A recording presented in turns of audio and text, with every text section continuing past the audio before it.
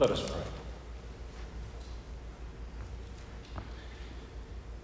Heavenly Father, we come now to seriously consider perhaps the most famous of all Scriptures. Yet we know there's more behind it. And so we pray that your Spirit might be upon us now, illuminating all of the subtle nuances that take place in the fact that you so love the world. So help us now to actively listen and critically think, so that we can grow in the same radical love that first loved us. All these things I pray now in Jesus' name. Amen. I've titled today's sermon, Nick at Night, the story behind John 3:16. And for some of you, you might appreciate the Nick at Night reference, and for those of you under the age of 30, probably not. So, John 3:16 is perhaps the most famous verse in the Bible. I bet all of you know it by heart. For God so loved the world, right? Maybe you have it memorized in the King's English. I have it memorized it. For whosoever believeth in him shall not perish. Right? Even the staunchest atheist, the hardest evangelist can recite this verse from memory, though probably with different aims.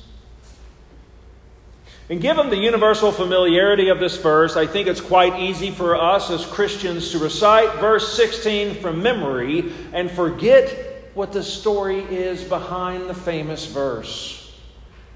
So today we're going to be considering the conversion story of Nicodemus as part of our sermon series on the Chosen. And today's lesson begins with this verse from John. Now there was a man of the Pharisees named Nicodemus, a member of the Jewish ruling council. So the Jewish ruling council was also called the Sanhedrin. This was a group of 70 of the most religious elite leaders of Israel. They were the shot callers. They were the ones in charge. And it was also the same group that would hold a makeshift trial in the middle of the night and condemn Jesus to murder, or to be murdered. Nick was a part of that group. And Nick appears in the gospel 3 times. He appears in today's lesson, which occurs during the Passover festival. Then he appears again towards the end of chapter 7 during the Feast of Tabernacles. And then his third and his final appearance comes when he is helping to bury Jesus with Joseph of Arimathea, also at the end of Passover, before the Sabbath began. Now here's an important insight. And listen, if you ain't got the memo yet, today's going to be a heavy teaching sermon. I'm going to be doing a lot of teaching. It's a lot of teaching because I think you need it. I'll do my best to make the teaching entertaining. If I see you starting to nod off, I'll do like a jig or something. Okay? But it's heavy teaching because you ought to know this. You want to know this. Okay? So here's an important insight. You see the synoptic gospels, Matthew, Mark, and Luke. These gospels chronologically order Jesus' life, his ministry, his death, his resurrection. John's gospel is not in chronological order. Instead, and I think John's beautifully written, his gospel's theologically ordered around themes of darkness and light, belief and unbelief. So why is this important? Well, Jesus cleansed the temple in all 4 Gospels before the Passover. So Mark 11, Matthew 21, Luke 19, and John 2. And if you don't know what I mean by cleansing, I mean this is where Jesus went into the temple. He threw over the tables of the money changers. He chased away those who were extorting money from God's people in God's house. In John's gospel, it even says that Jesus fashioned a whip to clear the temple. Can you imagine Jesus brandishing a whip? That's my kind of Jesus. That's cool. The temple cleansing occurred at the beginning of the last week of Jesus' life. You with me so far? In other words, the cleansing of the temple occurs immediately after what we would celebrate as Palm Sunday. Okay, so Jesus triumphantly rides into Jerusalem on the back of a donkey. The people were shouting, "Hosanna to the Son of David!" Jesus dismounted the donkey, went to the temple to pray, discovered the evil that was taking place there, and then cleared the temple of evil. Now, look back at the first bullet point of the slide. Notice that Matthew, Mark, and Luke all chronologically record this story toward the end of the Gospels. But John's too is underlined because Nick at Night occurred after the temple is cleansed. Next slide. Toward the beginning of John's Gospel. So here's the implication, and it's kind of cool. The most famous verse in the Bible was likely spoken to Nick during the final week of Jesus' life.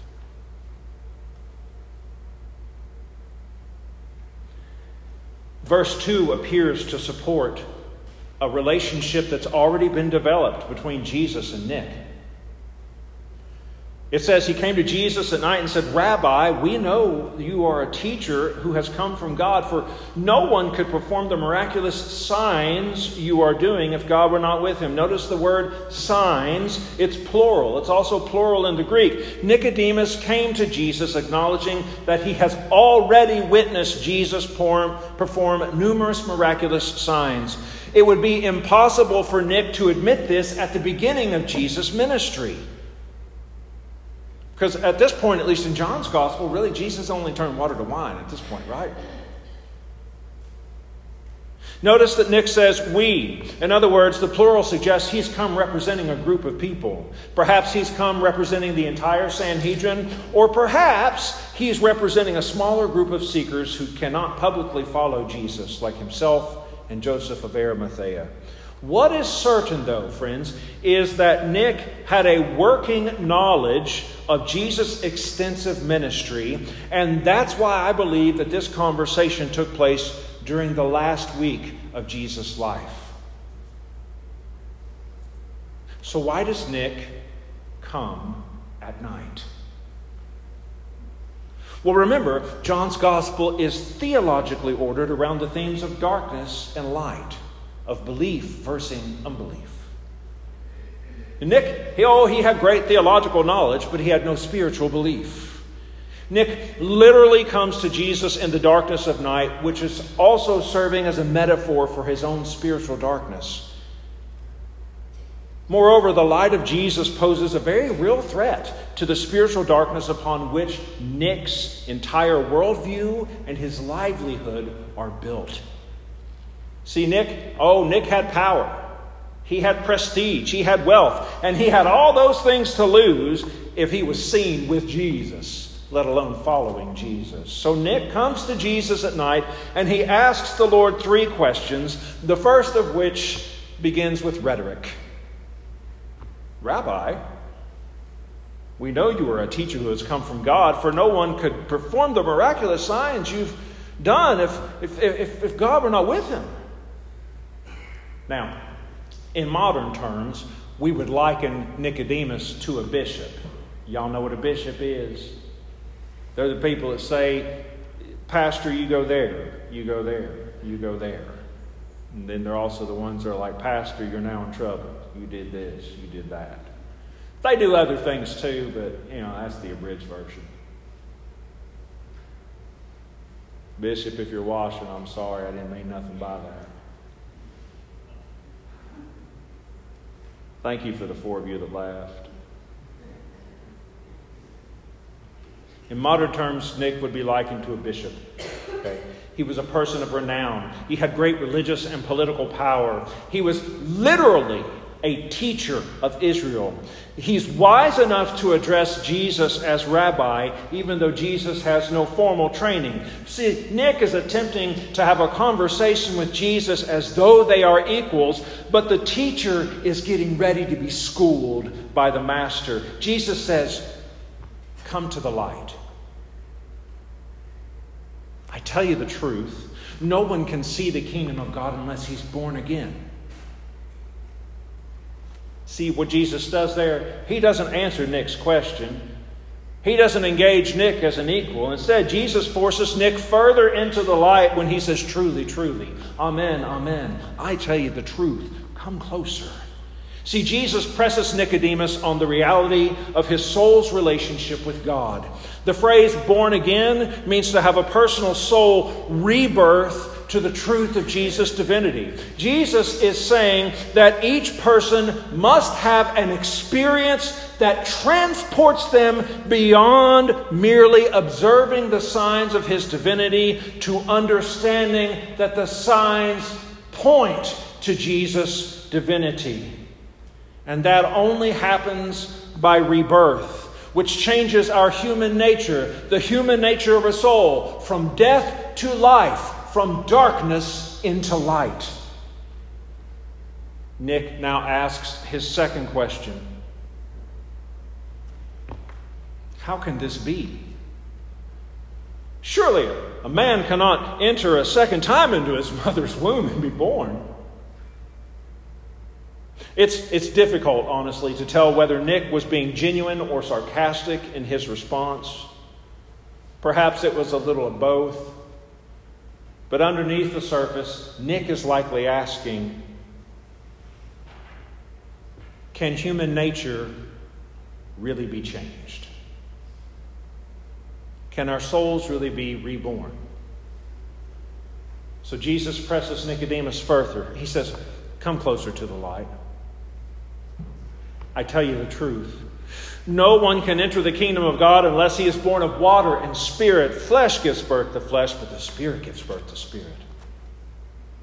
Now, the concept of water and spirit would not have been a new concept for a teacher of Israel. It was used as a metaphor throughout the Old Testament for spiritual renewal, and it could only come by the grace of God. Nicodemus, as a teacher of Israel, would have been very familiar with words of prophets like Isaiah or Ezekiel, who wrote these words, I will sprinkle clean water on you, and you will be clean. I will cleanse you from all impurities and from your idols. I will give you a new heart and put a new spirit in you. I will remove from you your heart of stone and give you a heart of flesh. And I will put my spirit in you and move you to follow my decrees and be careful to keep my laws. See, Jesus is saying to Nick that a new age of God has arrived. The Spirit of God is now going to wash over the entire world, opening the eyes of hearts to spiritual darkness and transforming dead souls with the light of eternity. But Jesus isn't done yet. He's getting ready to lay it out even more. He says, you should not be surprised at me saying you must be born again. The wind blows wherever it pleases. You hear its sound, but you cannot tell where it comes from or where it's going. So it is with everyone who's born of the Spirit. See, Jesus uses the metaphor of wind to describe the movement of God's Spirit. See, God cannot nor will not be controlled by any human institution. God's breath is going to move across humanity in the ways that humanity cannot control. Nick responds with his third question. How can this be? Listen, it's a fair question. Nick's understanding of God and the world has just been turned upside down by the one who created the world. Israel's teacher has come to the light of Jesus under the cover of darkness. Jesus has forced Israel's teacher further and further into the light. And now the Lord says, open your eyes to the light. You are Israel's teacher. And you don't understand these things. I tell you the truth. We speak of what we know and we testify to what we've seen, but still you people do not accept our testimony. I have spoken to you of earthly things and you do not believe. Then how will you believe if I speak to you of heavenly things? I love what Jesus does here. He refers to Nick as rabbi, teacher, to highlight the irony that Nick, the teacher, doesn't have all the answers, only Jesus does. Notice that now, for the third time, Jesus uses the phrase, I tell you the truth, truly, truly, amen, amen. It's as if Jesus is saying, Nick, you don't understand because you haven't opened your eyes. You're choosing to stay in spiritual darkness. Truly, truly, I tell you, everything I'm saying to you is real, Nicodemus, and I should know because heaven is my hometown. No one has ever gone into heaven except the one who came from heaven, the Son of Man. See, Jesus' hometown is heaven. You ever want to go visit where I'm from, let me know. I can tell you all the good places to go. Why? Because that's my hometown. Heaven is Jesus' hometown. Only He can fully disclose the nature of God, and He descended from heaven to accomplish the saving of souls from spiritual darkness. So He continues by saying, look, just as Moses lifted up the snake in the desert, so the Son of Man must be lifted up, so that everyone who believes in Him may have eternal life. Again, Jesus is teaching the teacher of Israel by using Scripture with which Nick would have been extremely familiar.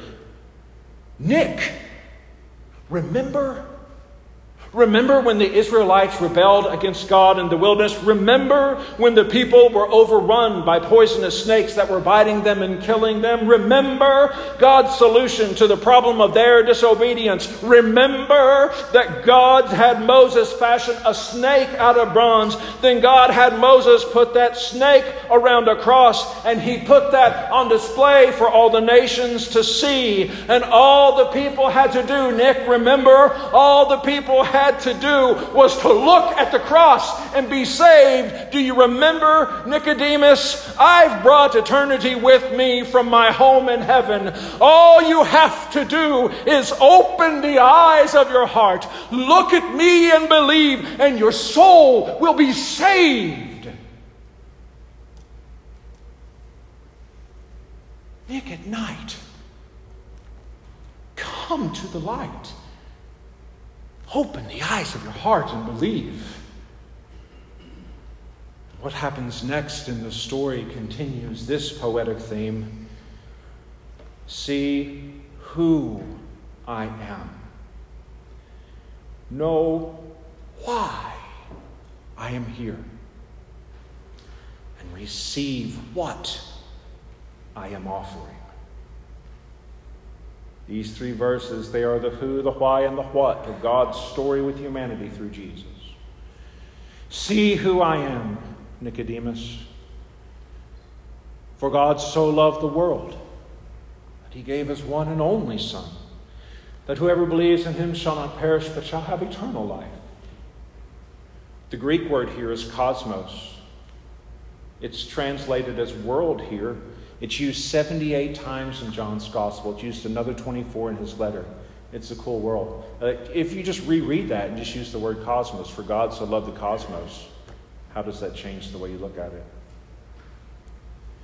The word cosmos in the Greek means the order of the universe, the heavens and the earth. Metanomically, it also means the inhabitants of the earth, humanity.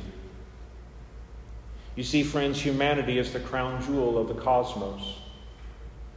Created in God's image, yet standing in opposition to our Creator. This opposition, this pride, that's what keeps our souls in darkness. It's self-imposed blindness. And such blindness kills the soul. And God desires that no soul should die.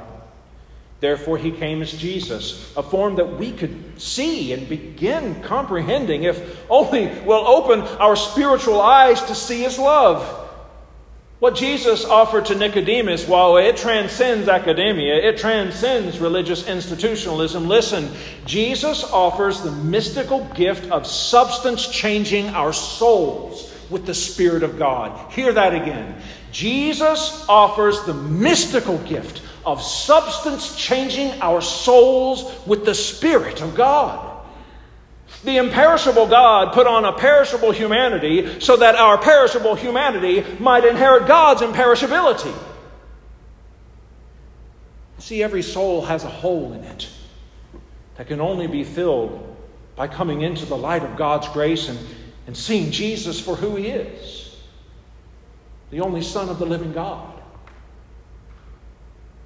Nick at night, come to the light.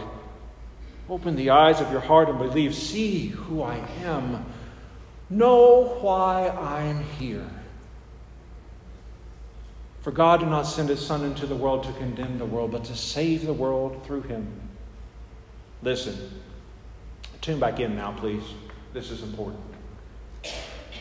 There's different perspectives in Christian theology that kind of inform where we are and how we move forward. But there's one that I don't think it's true. We're not sinners in the hands of an angry God. Jesus did not die on the cross to placate His angry Father's sense of justice. God came as Jesus and willingly died on the cross to save the cosmos. Why? You ready? Because humanity is angry. We're the angry ones. We're the ones who cut ourselves off from God. It's in our DNA. Every generation does this, and all creation embodies our anger. All creation is crying out for deliverance from our anger and our suffering. The Father didn't kill the Son because He's angry with us. We killed the Son because we're angry with God.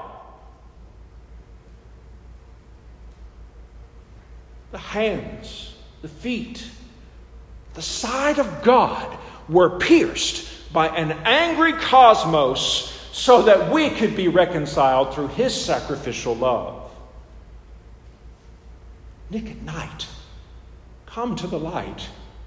Open the eyes of your heart and believe. See who I am, know why I am here, and receive what I am offering.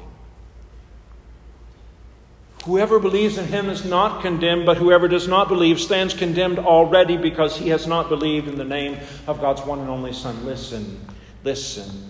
It is God's loving nature to offer us the freedom to accept His love or to condemn ourselves. God has not condemned us. We have. Condemnation is not just a future state, it's a present reality. When's the last time you watched the news? God is offering us the only way out of darkness, Jesus. The judgment of God is that light entered the darkness and exposed the darkness for what it is. Jesus said, this is the verdict. Lights come into the world, but men love darkness instead because their deeds are evil. Everyone who does evil hates the light and will not come into the light for fear that his deeds will be exposed. But whoever lives by the truth comes into the light so that it may be seen plainly that what he has done has been done through God. The light of Jesus has entered the darkness not to condemn humanity, but to save us from darkness. Therefore, if we will see the light and recognize the reality of darkness in which we are surrounded, then our choice becomes to live in darkness or believe in light. Darkness versus light. Belief versus unbelief. This is the story behind John 3:16. It's the conversion story of Nicodemus, teacher of Israel, from darkness to light, from belief to unbelief and belief. Nick at night, come to the light. Open the eyes of your heart and believe. See, I am God. Know I am love. My substance is yours to reject or receive. Now, we don't know for sure if Nick opened the eyes of his heart to believe, but the end of John's Gospel paints a picture of Nicodemus whose spiritual eyes were open and whose heart belonged to Jesus. See, following Jesus' death on the cross, Joseph of Arimathea and Nicodemus, they buried Jesus. John's Gospel says that Joseph of Arimathea, who was a disciple in secret, who's also a member of the Sanhedrin with Nick, he went to Pilate and said, hey, can we have Jesus' body? So with Pilate's permission, he took the body away, and guess who accompanied him? Nicodemus, the man who had earlier visited Jesus at night. And Nicodemus brought with him a mixture of myrrh and aloes, about 75 pounds worth of myrrh and aloes. And taking Jesus' body, the two of them wrapped it in spices and strips of linen, and they buried Jesus. John begins by saying Joseph was a disciple in secret, but you see that all changed. Every bit of that changed the moment he went to Pilate and asked for Jesus' body. See, there's no way for Joseph and Nicodemus to go and claim Jesus' body from a public execution site for burial from Pilate without it becoming public knowledge. They had to get him when it was still a little daylight outside. No. What was once done in secret had now become out in the light for all to see, because their belief brought them into the light. And look, you may not know this, but the amount of myrrh and the amount of aloes that Nicodemus brought with him, that 75 pounds worth, that was enough to royally bury a king of Israel. A royal burial. He brought enough aloe and myrrh for a royal burial. Nick Knight, who came to the light, believed in Jesus on a later night, after he saw on Calvary God's love poured out for all to see. So he buried God's Son, as befitting a king, with aloe and spices, no songs to sing. The new tomb was sealed, and the evening grew colder, but the warmth of God's story was far from over. For God so loved the world, you see, that not even death has the victory. For whosoever believeth in him has life in him for eternity. This is the story of John 3:16. A story for all those walking in darkness who choose to come into the light. In the name of the Father, the Son, and the Holy Spirit. Amen.